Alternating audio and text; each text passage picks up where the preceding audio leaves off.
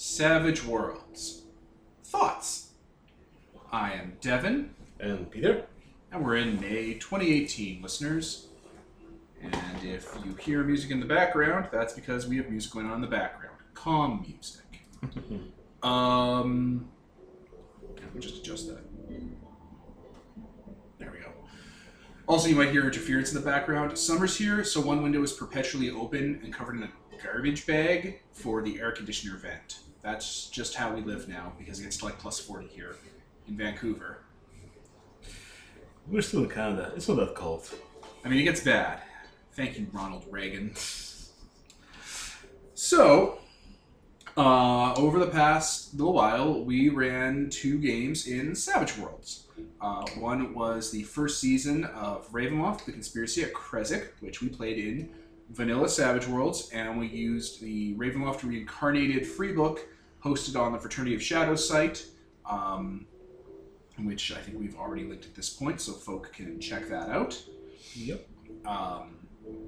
We also ran a sillier game called Rifts versus the Star Wars, which, if you're listening to this off-topic, listeners, both of those shows have already been out and been completed for, I'm hazarding, a few months now. This will probably be June, July, August-ish that you hear this, listeners. Yeah. We record things ahead of time. Yeah, we make a backlog. If you podcast, you want a backlog, listeners. So in Rifts versus the Star Wars, we used Savage Worlds, and then we used the Savage Rifts supplement made by Pinnacle, which... The Tomorrow's Legion. Yeah, the Tomorrow Legion's Guide. Rifts is Rifts, I'm sure you know. And, yeah, I guess Peter brought up to me he wanted to do an off-topic for Savage Worlds, just to kind of, do a send-off to it, because I'm not sure we're going to come back to the Savage World system. We have an awful lot of systems in our queue, listeners. Like, if we get time to record it all, it'd be a few years worth of content. So we just don't, I just don't think there's a reason for us to come on back to it. Yeah, so I wanted to record our thoughts on the system and give their last, maybe notes on the Star Wars story that we might never finish. Oh, we're definitely not finishing that Star Wars story. Yeah. we finished that Attack of the Clones. We ended on the high note. The best movie in the franchise. Remember Attack of the Clones? Oh, before the Han Solo story, so maybe. Oh, yeah, no, Han Solo might fucking knock Attack of the Clones out of the water. It's the best Star Wars movie ever made. It was only 90% reshot by the fucking guy from the Andy Griffith Show. As you might tell, we're being sarcastic. Yes, obviously, listeners. No one likes Attack of the Clones. Not even you, the person who's like, well, I did. You don't. You're just wrong. You like a lot of other things more than Attack of the Clones. Anyway, Savage Worlds. So Savage Worlds came out a while ago. I didn't check the copyrights on it or anything. It came out a while ago, and it was based on a game called Deadlands, I think, which is where the card initiative system came from, and the miniatures, and, knocking them over if they get wounded and stuff, if you're shaken. 2003. 2003, holy Christ. So that was 15 years ago. So yeah, this game definitely feels as made for miniatures because everything is miniature size. Where inches, blast templates. Yeah, where you have range in units for the miniatures, which 1 unit of range corresponds to like 2 yards or something. Because and what the fuck's a yard? It's like a meter.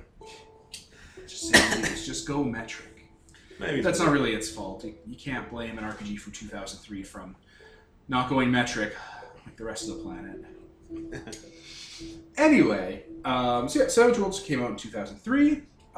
It was based on Deadlands, which was a supernatural Wild West style world. It's pretty neat. I've read through a little bit of it, like the briefest bit of it. And there's a lot of material from Deadlands that made people go, hey, you could use this system for other things. And it became kind of its own system. And it has quite a bit of supplements out for it. Like there's, I don't know, I think I counted like 20, 30 books when I was giving a perusal to it. Superheroes, sci-fi, horror, investigation, World War One and Two. The World Wars. There was one for doing like superheroes in Victorian times, like League of Extraordinary Gentlemen. There's they've been putting out content, and they have their license settings. Like recently, very recently, probably just the cusp of these videos coming out, they did Flash Gordon, which was like Kickstarter and everything. And right now, they're also doing a G.I. Joe style world as well. And of course, Riffs, which of all the properties you're gonna license out, Riffs is the one no one would fucking expect. Uncle K, as he's called, Special K, as he's known in our hearts, is awfully protective of licensing out the Palladium stuff to other systems. So the fact that these guys were able to do that is that's no small feat. That deserves to go down in infamy somewhere in RPG history. The time a generic, basically, it's not a slight. The time a generic system got to do a licensed Riffs run, that's fucking nuts. Yep. So yeah, I guess that's backstory. I don't know what else we could say about Savage Worlds as far as like context goes. Well, it's definitely got very diverse set of rules you just plug in and use for your settings. Yeah, it's very much a traditional game, or a trad game, as the hot lingo is these days. You know, it has a very front-loaded action system, which is primarily fighting, like murder combat. Yep. It has driving, it has chases. There's a skill system in the background and such for like dealing with non-combat things. But it's very much an action game. It's very much in the vein of, you know, swinging on chandeliers, sword fighting as like, you know, the Three Musketeers or what have you. Yep. It feels like it. To that extent, they say that there's a brand new rebuild coming out called Savage Worlds Black, which they're apparently taking a lot of the technology they've developed over the different books and making that the default for when it comes out. So like Flash Gordon has different... I don't remember any of them now. I don't remember a goddamn one. I was reading about it just a few minutes ago and I didn't prep any of this. I'm just speaking from the heart. But yeah, rules updates. They're no longer doing the miniatures measurement thing. Yeah. Iconic frameworks, kind of what Savage Rift started. That seems to be cropping up more in other books. Like I know the superhero one and the G.I. Joe one, they're starting to take advantage of a similar type of kit creation for making iconic looking characters. So all these little quality of life improvements they've made over the years is going to probably be in the newer edition, which, that's fine. 15 years down the road and a very prolific scheduling and publishing system means people got a lot of time to like think up new, better ways to do it and put it into a book. That's one of the advantages of Powered by the Apocalypse right now. Powered by the Apocalypse is fairly recent, and it has, last I checked, 90 derivatives. Not from the creator, derivatives. Things that other people did that they post on their website. Mm-hmm. Like, that's just the ones on the website. That doesn't even count the stuff that never got there. So in that very short amount of, like, playtime, Powered by the Apocalypse has gotten a bunch of leaps in, like, design and evolution. Like, Blades in the Dark, and the way it does clocks, and the way it does gangs, and the way it kind of runs its game. It did a bunch of stuff very differently, and it changed a lot of things, and that was, like, considered a net positive, and now that's being taken and put into the new generation of games as people move along and find good ideas, toss out what doesn't work and adds in what does work. And Savage Worlds has that same thing going on because of its library of content made not just by the Savage Worlds team, but made by other folk. So that, I think, is the last idea I have for what Savage Worlds is up to now. There's a brand new edition coming out, basically, that'll remove some of the more the 2003 kind of stuff. Like 3.x was still out in 2003. Christ, Exalted had only been out for like a year. Like Exalted first edition. Yep. So, you know, it's an older system for it to be running on that chassis. Definitely. Okay. So, what should we cover next? What do you have lined up, Peter? What do you want to talk about? What stood out to you? Well, it's a universal system, but for the types of games we like to play, it didn't seem to work out, unfortunately, because like half of the system there, if not more, in the core book at least, are combat focused. Like you've got many pages devoted to little incremental additions to make combat slightly better on your end or what have you. That stood out. There's a lot of like they have feats, but they're called edges, Yeah. and you get them for leveling up, basically from advancing. And the edges, yeah, they felt very incremental, very small, like baby steppy as you went along, and they didn't really do that much compared to if you happened to be a character that took magic. Yeah. Like any of the supernatural stuff really started to, in our eyes, from what we saw in the two games, outshine straight up like using a melee weapon. I mean, to some extent, you could. There are some edges where like, oh, you get +1 to your weapon that you already have a D12 in, or the other ones, you become a noble. That's the same increment, right? Like kind of lopsided it seems. Yeah, it very much like I started with D&D 3.0. Right, that was kind of the game I really got into, and I was having flashbacks of that kind of design. Like the edges there felt very like they didn't scale right for what they were giving you. Like, oh, you're a noble, you're rich. It's like, oh, is that worth getting an extra damage die to a weapon? I don't know. What can I do with what does the system support for being a noble? Not really a lot outside of action. Okay. Or like say, if you want to be a social character, your options are you can be charismatic, which gives you +2. You can be pretty, which gives you also +2. You can be very pretty, which gives you +2 on top of that. And that's end. Or you could take an arcane focus and say the arcane focus is you being supernaturally charismatic, and then just whammy them with magic. Yeah. Which I liked. I liked that it was very open-ended.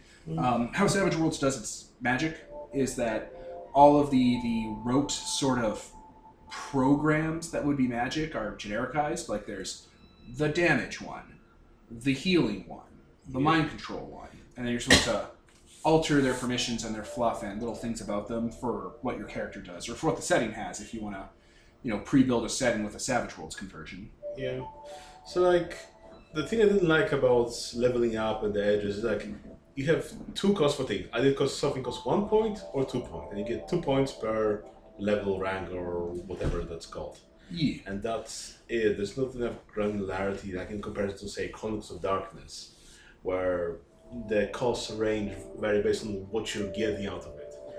And say if we're comparing edges, in Chronicles of Darkness, that would be comparing them to merits, which are varied in Chronicles of Darkness, which have more flavor and more diversity, I would say. A lot more ideas for not combat stuff, which I personally felt that it was lacking in Savage Worlds. Like, I was playing a guy that wanted to be a healer in Ravenloft. There's one edge for that, and so like semi-magical that you're better at healing, and that's it. Like, after our first season of playing in Ravenloft, I was looking at all the edges I could get. I didn't want to go combat or whatever, and there was nothing I wanted to take anymore, nothing that was interesting, which is kind of sad. All the diversity. Yeah, I could definitely feel that. I even looked at Weird War and for my character background being from war and so on, and there wasn't that much there either. And it was similar in our Savage Rifts, where there also wasn't that much to take after you've done your core. Yeah, your character, once you do the core build, is basically done, and there's little things you can do, and maybe a few neat, spiky tricks you can take. Like the combats, like every one of the iconic frameworks has a few edges devoted to them that make them more awesome. But after that, you're kind of done. Yeah, pretty much. Also, the magic in Savage Rifts is just astoundingly good. It's really good. Yeah. I don't want to say to its detriment, because it's Rifts, and you're supposed to kind of take it with a grain of salt. But the comparison to Chronicles of Darkness is almost a little cruel, because Savage Worlds came out in 2003, and the New World of Darkness Blue Book came out in 2004. And they were both, like, I remember the New World of Darkness core book, the Blue Book. It had a lot of problems. It had a lot of similar problems, actually, to Savage Worlds. Like, it was it was an artifact of its time. And the Chronicles of Darkness book came out 2015, so there's a 15-year gap in technology between the two of them of just RPG design. Yeah. But still, there's some comparison to be made there. Yeah, I agree. I totally agree. Um, But it does serve as a nice kind of almost path you can kind of trace, like, because they're doing that Black Edition. So you can almost kind of see, well, this is what Savage Worlds has been for the past, like, 12 years. What's it going to look like when they release Black? What are they going to shake up? What are the focuses going to lie? Yep. You know, a lot of these subsystems can kind of be rolled into one and changed. Like, the vehicle system and the chase mechanics for the vehicle system are very different from how the individual person system works. Yeah. And they're different from like the long form action system when you're like doing an investigation or you're like working together on a long-term project. Yeah. I'm wondering if they couldn't kind of condense those down and maybe streamline those a bit. Yeah. Well, we'll see what the next edition Yeah, goes. Well, maybe your listeners will see. I don't know whether we'll be looking into that. I'll probably check it out. There's no reason not to. What else? We used the adventure cards for our Savage Worlds and Savage Rifts, and I liked them. yeah, those were kind of interesting. Like, a lot of them were fun and spiced things up a little bit. Yeah, random narrative control thingies that you can just kind of play around with. Yeah. Although, on the other hand, some of them are very specific, like, The one that lets you damage an ally if you're betraying them. yeah, the backstab one, or if a character dies, everybody gets a card.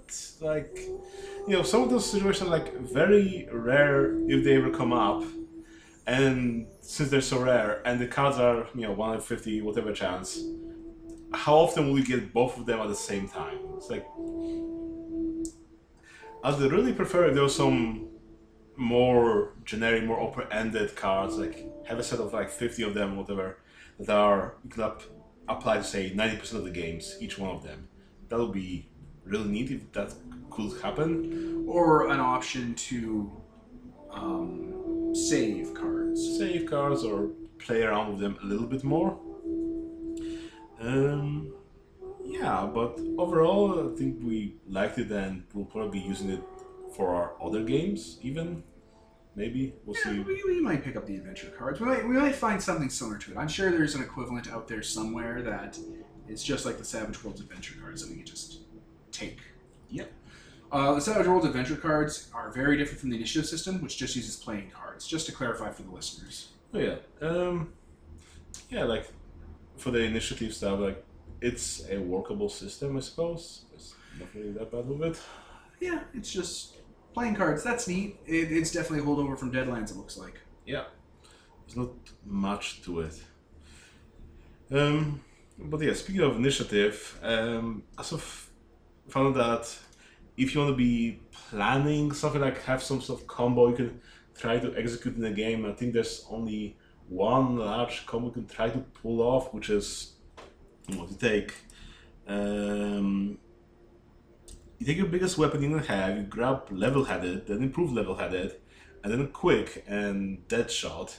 And that's the only combo I think that you can try to execute where you go through many cards in each turn trying to get the Joker, and when you get the Joker, you try to murder someone. And that's... Oh, that Joker trick is brutal. Yeah, I mean, in normal game, you wouldn't be able to do that because, well, for a long while, because some of those edges are high level, but for Tomorrow's Legion and Savage Rifts, you can take those high-end edges at the start of the game, which can be brutal. Yeah, you def can. Yeah, so, like, that seems to be the only strategy other than just hit things until they stop, you know, breathing and so on, so. Yeah, there's a definite, what's the word I'm looking for? The game is very much a combat game. Yep. So a lot of it is geared towards that. Yeah, and at least we had some problems balancing the combat, it seems. But that might be from experience. Yeah, I think if I knew a little bit more about the game, I would have had a better time with it. I probably should have switched up the action a bit more, but the Star Trek game or the Star Wars game had a very specific premise. So I mean, even in Ravenloft, like, we didn't know that our technical guy suddenly became a murder hobo once they created cattle prod, and that just ended everybody. Yeah. Yeah. Magic. He took magic because he was a weird scientist inventor. We thought he'd be able to, like, oh, I have a stun gun. And the stun gun did 1 billion damage. Yeah. Whoops. Suddenly, Sorry, we're back. We had to pause because of a thing. so yeah, suddenly our inventor guy became our murder guy. Yes, he did. And yeah, it was kind of surprise balance there. And yeah, with Savage Rifts, it's also kind of hard to balance someone that's like a Mars versus a Glitter Boy with a boom gun. I think the Mars and the iconic frameworks within themselves balance pretty well. Mm. I think they really do.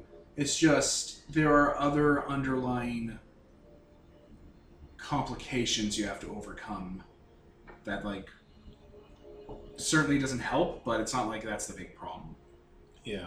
Like, you could build a Mars to be just as deadly, but like Kevin did, because his Dogman, couldn't take a punch, but his Spider Walker, I think, could outperform you.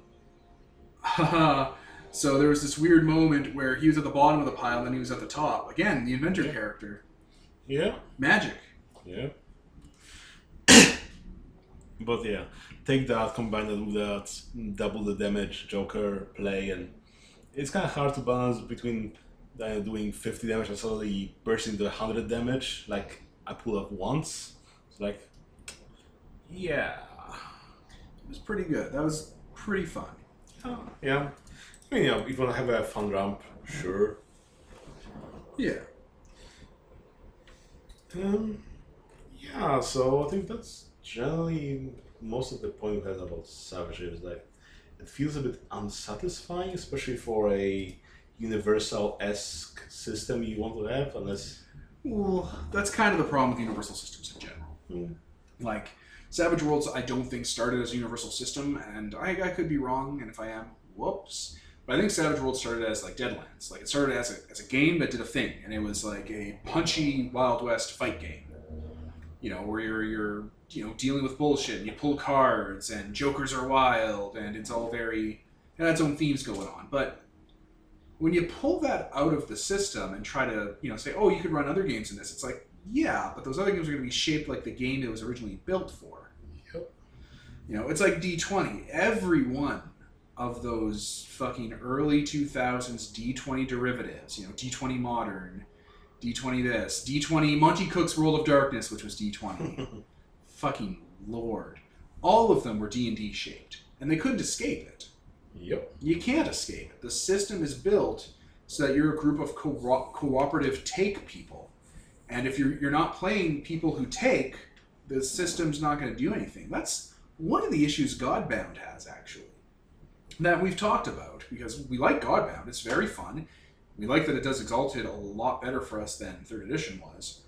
But it has that D20 OSR legacy, and there's very much a take legacy. Like, if you're not playing someone who's very action-y, and, like, say you're playing a social character, it's mostly going to be role-playing. You're never going to have a lot of leverage to kind of engage in that same kind of back and forth, the way Chronicles of Darkness door system does, or even Exalted 3rd Edition's social maneuvering engine. It's mostly just, hey, do what I say, and they're like, no, and you're like, all right, I'll roll a charisma check, and I'll do really well and succeed. Or it's like, oh, they still say no. It's like, I'll use my demon magic and make them accept. It's very 1, 2, 3. Yep. And yeah, that's an issue inherent to D20, because games that are built from it are shaped like D&D. And that's an issue with Savage Worlds. I'd want to bring up GURPS, but I don't know enough about GURPS to make the comparison. Mm-hmm. I know that Palladium was a 2nd edition D&D homebrew, and it kind of shows. Open up any Palladium book, and it is a combat fiesta. It is a take fiesta. You are takers in that game. Yeah. Takers by force. So yeah, we'll be running a Chronicles of Darkness for the Ravenloft and see how that compares. Yeah. I guess other than that, we can only finish up the ideas we had with the Star Wars game, give a little bit of closure for the game we won't finish. Oh yeah, the Rifts versus the Star Wars. Yeah. So yeah, the idea, much with our Star Trek Voyager game, which I'm sure is out by now. Oh my god, I think it's gonna come out a year after we recorded it. We recorded it with Ian in August, and this session we're recording right now, like this episode, might come out in August. Oh my god, they might not hear the Star Trek game until a year later. Oh, Devin, you're the worst. Yeah, I really dropped the ball. You know what I could do? I could instead of us keeping doing Ravenloft, once Ravenloft is fully out for season 1, I can just do 3 weeks of track. Maybe I'll wait a year when Ian comes back, once his kid's like a year old, and then we could wrap up season 1. Shit. Anyway, the game was very much similar to a premise to another game that we filmed a year ago and you never saw because it's still in the queue to publish. In that we wanted to go through the Star Wars prequels because they're garbage and make them our own. Yep. So we did that with Riffs, and you listened to that, listeners, and it was amazing. It was dumb. Really dumb. Yeah. So it was a big fanfiction.net crossover story where the Doom Marine and a comic book villain and a bunch of assholes all get together from the Rift's Palladium world and then go to Star Wars and have a Star Wars. Yeah. We wanted to do something dumb, so here it is. Yeah, I wanted to flush the dumb out, and we definitely did that. Yeah. So we got together, we broke down each episode into 5 parts, and that's how we planned sort of everything in advance. Trying to incorporate some of our ideas into it later on. Yeah, so we changed it and ad-libbed it as we went too. So where we left off, I think Obi-Wan Kenobi was set on fire and left in a pit. Something like and that. the Clone Wars were dogmen. Yeah. And the villain from Doom, Dr. Samuel Hayden, showed up once. Yeah. So the idea was Dr. Samuel Hayden was using hell energy to cross portals, and that's how he ended up opening a portal to Rifts, and that's why the Coalition had a portal room, because they were using hell energy and like Samuel Hayden tech to like communicate across realities for the crossover. Yeah. And when you guys went to Star Wars, Hayden was able to communicate to the Star Wars universe and met the Emperor. Yeah. And the two of them were building the Death Star. The Death Star uses hell energy to kill planets. Ardent energy. Yeah, ardent energy. So it fires an ardent energy laser to blow up worlds because they're evil. Yeah. So this is how the third movie was going to go down. Obi-Wan Kenobi would have kidnapped Palpatine, and he would be General Grievous, and his technology would be based off of Tyler's General Grievous character. So Yeah. General Grievous is basically a combat cyborg from Rifts, and he's Obi-Wan Kenobi after being burned up and murdered all at that time. Yeah. Count Dooku is not in play here. Count Dooku got his head cut off. Yeah. So that would happen, and then you have to track down Grievous and kill him. Oh no, Count Dooku was in play because his body would be what was guarding Emperor Palpatine with a robot head. Because his body was evil. And the robot head would be like an evil, like, red-eyed droid head. And it would talk just like Count Dooku. Twice the power, twice the fall. Yeah. And after you dealt with that, I don't think anything interesting would I happen. mean, after that, we had training down General Grievous, that will be action scene. Then the Order 66 will happen in Nightfall. Oh, yeah, all the dog boys would start trying to murder you and the Jedi. Yeah, and all the, pretenders would fall from all the ships or whatever, and you suddenly have the... Yeah, okay, so in Attack of the Clones, if you watch the Trade Federation army, they have those little goofy droids that have like a little happy face head with a little nose. They're called dwarf spider mechs. So just imagine those opening up, revealing skull walkers, and like all the dog boys pulling like rubber off their helmets to reveal skull helmets and skull insignias, coalition style. Yep. And it'd be a goofy nightmare where the Empire, where it went from being the Republic Army to being the Empire with a bunch of fascist bullshit and skulls and death head stuff. Are we the baddies now? Yeah, full on space Nazi. Yeah, there'll be... And then the Jedi would be killed in their giant green screen room. Yeah. And I guess Anakin But yeah, then we is go... evil? Well, then there'll be the Mustafar stuff where all the Trade Federation are there just for people to execute them in a nice one convenient spot. I guess Anakin would be evil at this point. Probably. Maybe he got bribed by the Emperor or something. He split his soul too much between too many Horcruxes and became evil. Yeah, because the overarching idea for the series was that the Emperor was going through mercenaries until he found someone strong enough to whatever be his apprentice. Yeah, that's why Darth Maul was just a gangster. And also he'd be pulling the technology from us and making copies and adapting our technology to the universe. Yeah, exactly. The Emperor was taking Rift's technology. That's why there was so little mega damage armor and mega damage weapons in the first two movies, because the Emperor was in the background absorbing it, because the universe didn't know how to deal with Rift's wacko tech. Yep. So when you went to fight the Emperor, because eventually you'd go and fight the Emperor, or you'd fight Yoda, or you'd fight the Emperor. Probably the Emperor. Yoda's probably a fucking frog. He's dead. He's up in the corner. So it'd be like, you'd fight the Emperor, and there'd be three, I think I called them like dark boys or black boys or whatever. Probably not black boys. Oh my god, I just heard that out loud. Holy shit. Goth boys? I don't know. They'd be Darth boys. They'd be glitter boys, and they'd be like on life support, like Obi-Wan Kenobi from the Grievous body, Qui-Gon Jinn, and so on, and maybe Dark Maul, who you killed. They'd be like sealed inside like a Warhammer 40k dreadnought on life support. And they'd be like, you'd fight three glitter boys and Emperor Palpatine as he's screaming, throwing Senate seats at you. Yeah. Which sounds awesome, right? But that also sounds like 8 hours of a combat rule. Yeah. That doesn't sound fun. So, and then, I think at the same time, even though your character's fighting Palpatine, all of your characters will also be on Mustafar fighting Anakin. Or something. Yeah. Or something. It doesn't matter because, as we said, the game didn't matter. So it didn't matter if you guys were in a fight with Palpatine and also simultaneously across the galaxy in a fight with Anakin. And Mustafar would look like Mars. It would be a hell planet with hell portals. Yep. So there'd be Caco demons and Hell Knights, and it might not even be Anakin you're fighting. Anakin might be fighting with you with Palpatine, and the big boss at the end might have been what do you call it? The Cyber Demon. And Samuel Hayden. Samuel Hayden would show up with the Cyber Demon. He fixed it. And it'd be your ass. Yeah. Yeah.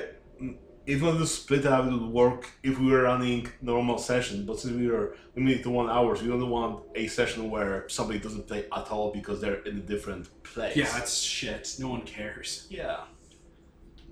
Yeah, we wanted to also incorporate some other parts of the setting, like, Palpatine talking with Anakin about the dreams would be with Siegfried because Siegfried was having nightmares, or when the Yoda was saying, "Oh no, the dark side has clouded our vision." It'll be, Dr. Satan's magic clouding our because he got. My idea for the dark side clouding your vision was the Death Star and Mustafar, like the generators, the Argent generators, were creating so much hell energy that it was like the warp from Warhammer 40k. And that's what was clouding the Jedi. There was a planet that was an open gateway to the warp over there.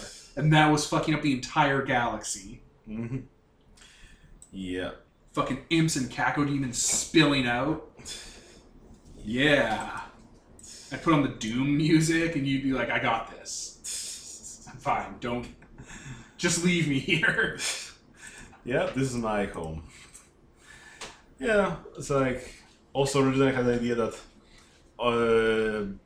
with the clone army, the main clone would be the good boy, which would be that main leader of the good boys from...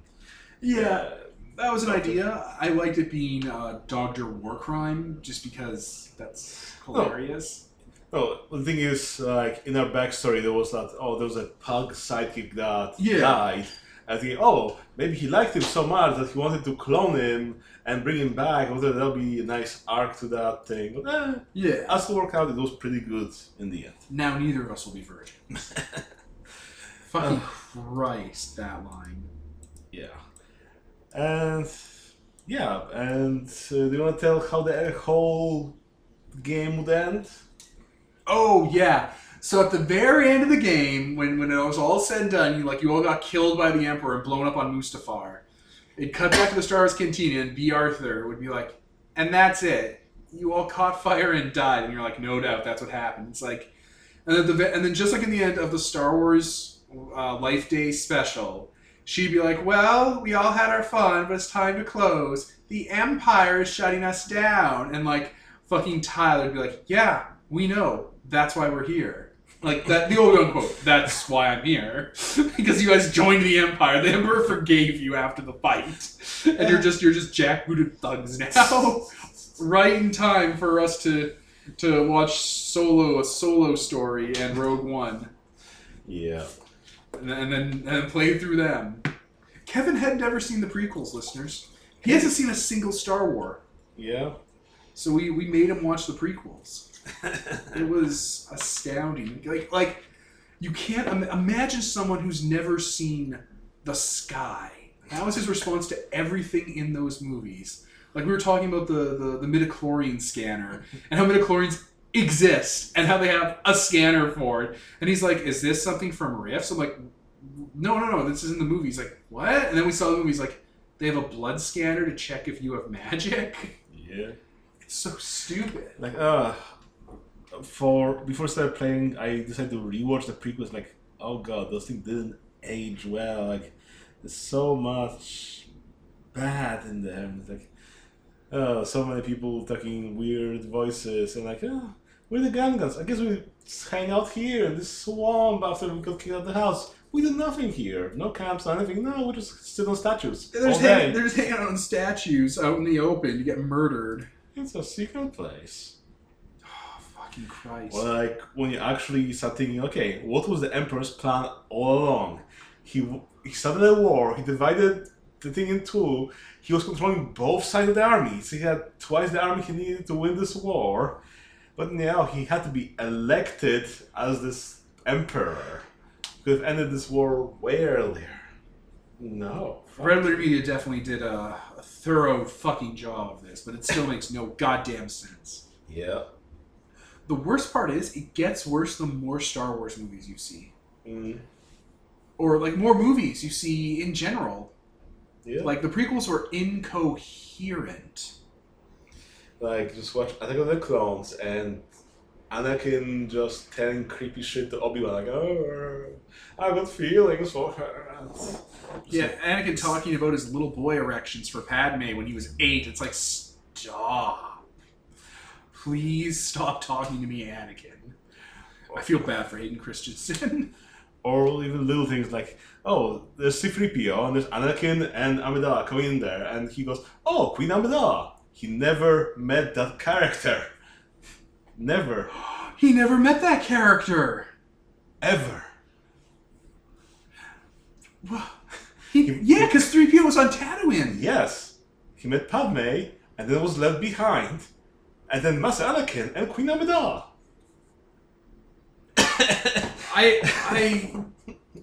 He never met her. Yep. He never even met her, like, in the Phantom Menace. He was there briefly. He was like, oh my god, I have no skin. Yeah.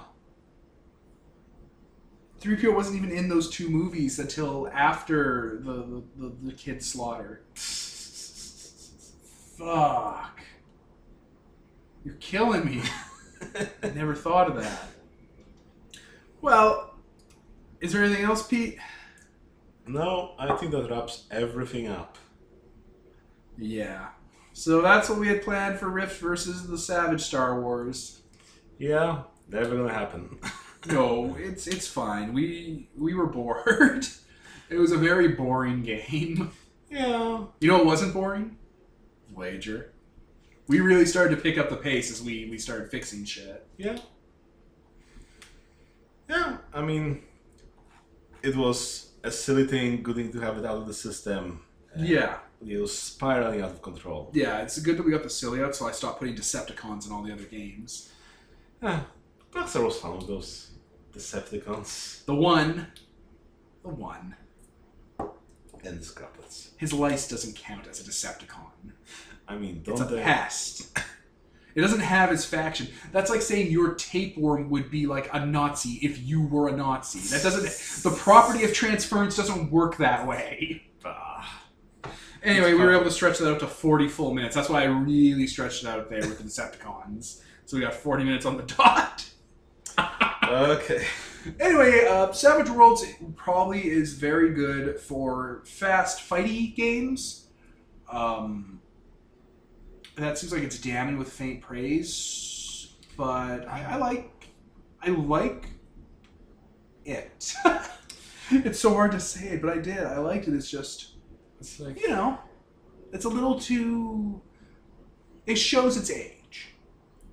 yeah, personally, I prefer something like Savage World numbers, I suppose. Which is also, it's based on the same kind of older design, but it's also fast.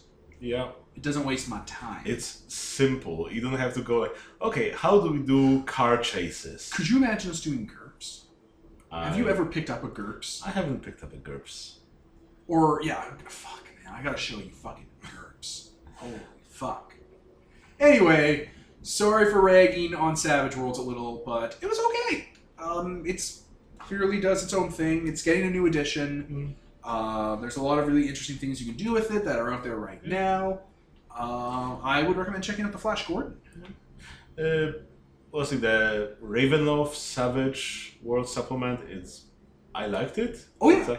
It's really well written, especially that half of it is the more in-universe aspect, half of it is just, okay guys, this is just like this. Yeah, No bullshit. The major strength of Ravenloft Reincarnated, the Savage Worlds book for Ravenloft, that's a free book that was written by Jay Plunkett.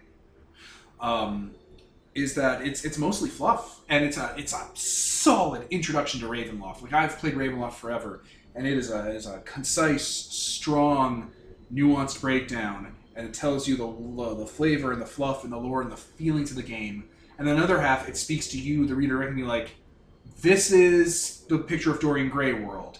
This is Dracula world. This is this world. And it just moves you through it. Yeah, it doesn't pretend that it's like grandiose or in the universe or whatever. It's just like, okay, here's the fact. Here's all you need to know. Here's a one paragraph. Done. Yeah, and it was a very modern update too. I like that they tackled some things and like helped clarify issues from the Sword and Sorcery and Second Edition era and like the shift arounds that happened, and they expanded on some areas that didn't get a lot of love. Perfect. Yep. I think that's a nice positive note to end on. Yeah. So, I was Devin. And Peter. And this is sponsored by Nobody. Signing off.